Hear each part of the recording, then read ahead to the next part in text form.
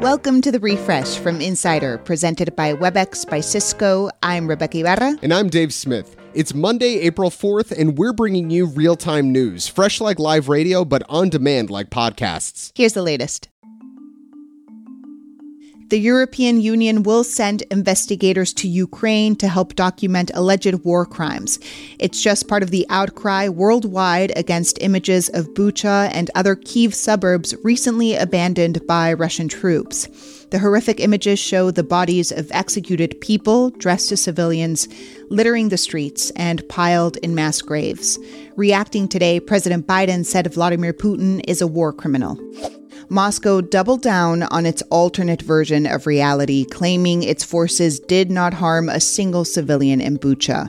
The Kremlin says the images of dead people in the streets are, quote, another production of the Kyiv regime for the Western media, even though many of those images have been captured by independent journalists.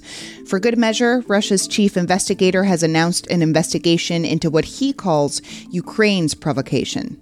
The hacking group Anonymous says it's behind the release of the names, addresses, and dates of birth of more than 120,000 Russian soldiers allegedly fighting in Ukraine. The information was released last month. On Twitter Sunday, Anonymous claimed responsibility for the leak, adding, quote, it's going to take a very long time to accept Russia back into the human race after all the crimes it's committed via Putin.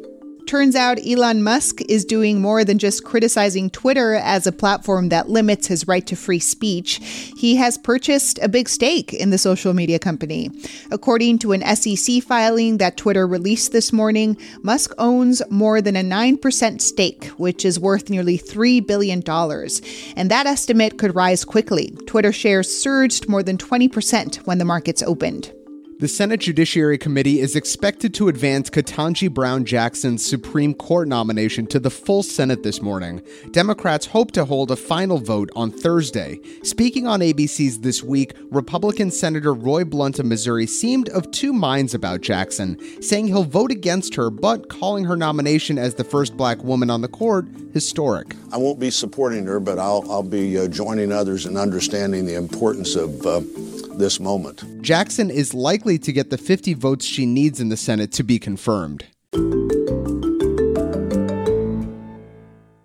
We're updating those headlines as news happens until 1 p.m. Eastern, so keep checking in. We'd also love to hear from you. Email us at therefresh@insider.com. Coming up, would you buy a house with a friend? Well, we talked to a single mom who did. WebEx is driving hybrid work by ensuring almost anyone, almost anywhere can be seen, heard, and have the ability to contribute equally. Learn more at webex.com/hybridwork.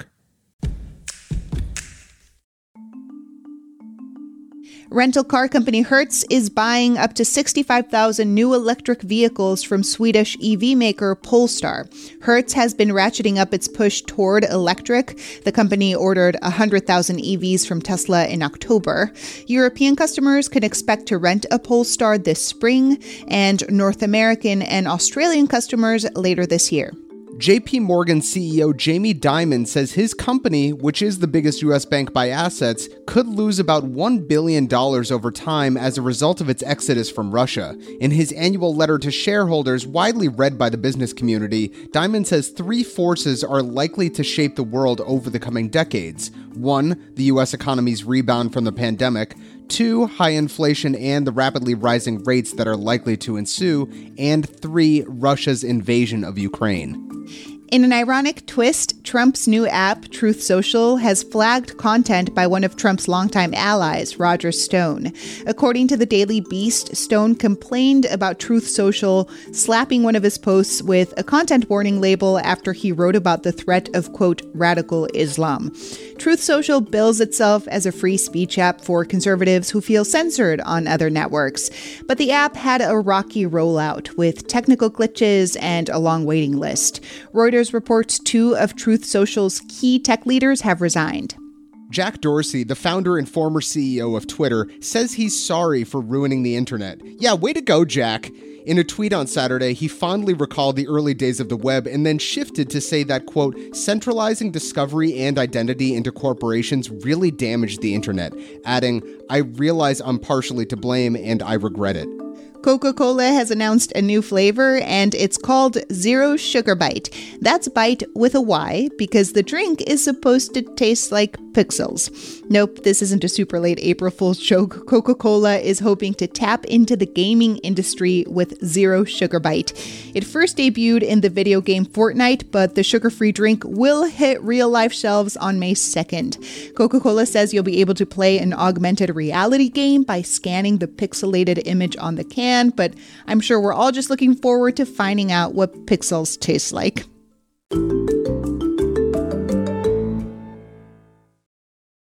As housing prices continue to rise, people are getting creative. A couple of years ago, Holly Harper was a newly divorced single mom, and she couldn't afford a place in DC on her own, so she did something more people are doing. She teamed up with another single mother to buy a home together. She says it's paradise. Holly's here to chat with us. Hey, Holly. Hey. So why did you decide to co-own a house with a friend?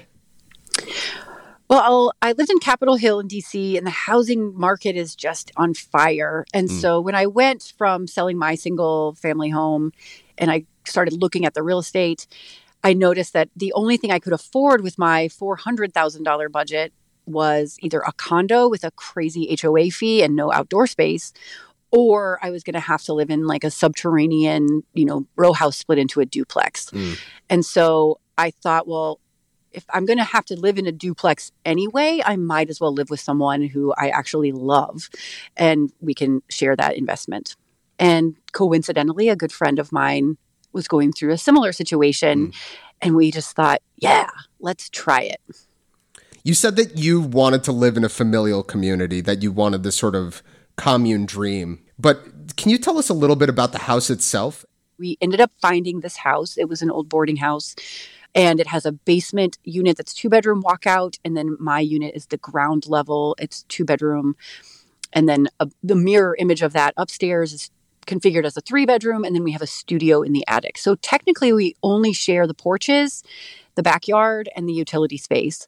You said that it feels like you're living in a sitcom. You compare it to the Gilmore Girls or Three's Company, but I imagine it's not all great, right? I mean, so what is hard about this living situation? None of it has been really hard. We had to learn each other's kids. So each kid is so different, and the parents know best about how to parent the kids. So you really had to, tiptoe a little bit at first. Like, how do I tell this kid no? The way that he will hear me, but he doesn't, think I'm his mom, or that I'm not the mean lady downstairs. Like, navigating that was a little bit challenging at first, but now we really know each other well, and we know how to communicate in a way that the kids can respond. But did you sit down with the other moms at one point and just kind of set the ground rules? What we did before we did the rules is just shared our stories and our journeys and our theories on life and parenting and our, heartbreak, and built that trust and empathy to the point where, we can do hard things together. So you wrote that you saved $30,000 last year because of this co-ownership. So you've been doing this for a little while now. What other sorts of financial perks have you noticed? Oh man, like in a normal situation, every one of us would have to buy an air fryer, and every one of us would have to buy, the big pot to can things. And, our kids all want the Nintendos, and we'd have 3. But in this environment, like, we have one of everything. And so it's just amazing. My household expenses on stuff have just plummeted. So how can people who are struggling with the current housing market replicate your success and what you have done? The first thing they need to do is find a realtor and find a mortgage broker that understands it's co-tenancy. It's as simple as that. And then we created a sub-agreement that says what happens when things go wrong. And you can just do that with a real estate lawyer. All right. Thank you so much, Holly. Yeah, no problem. You can learn more about her co-ownership over on Insider. We'll be updating the news until 1 p.m. Eastern, so check back for the latest headlines. Make sure to follow The Refresh from Insider on Apple Podcasts, Spotify, Facebook, or wherever you listen to podcasts. And please leave a rating and review. It helps other people discover the show. You can also just tell your smart speaker to play The Refresh from Insider podcast. I'm Rebecca Ibarra. And I'm Dave Smith. Talk to you soon.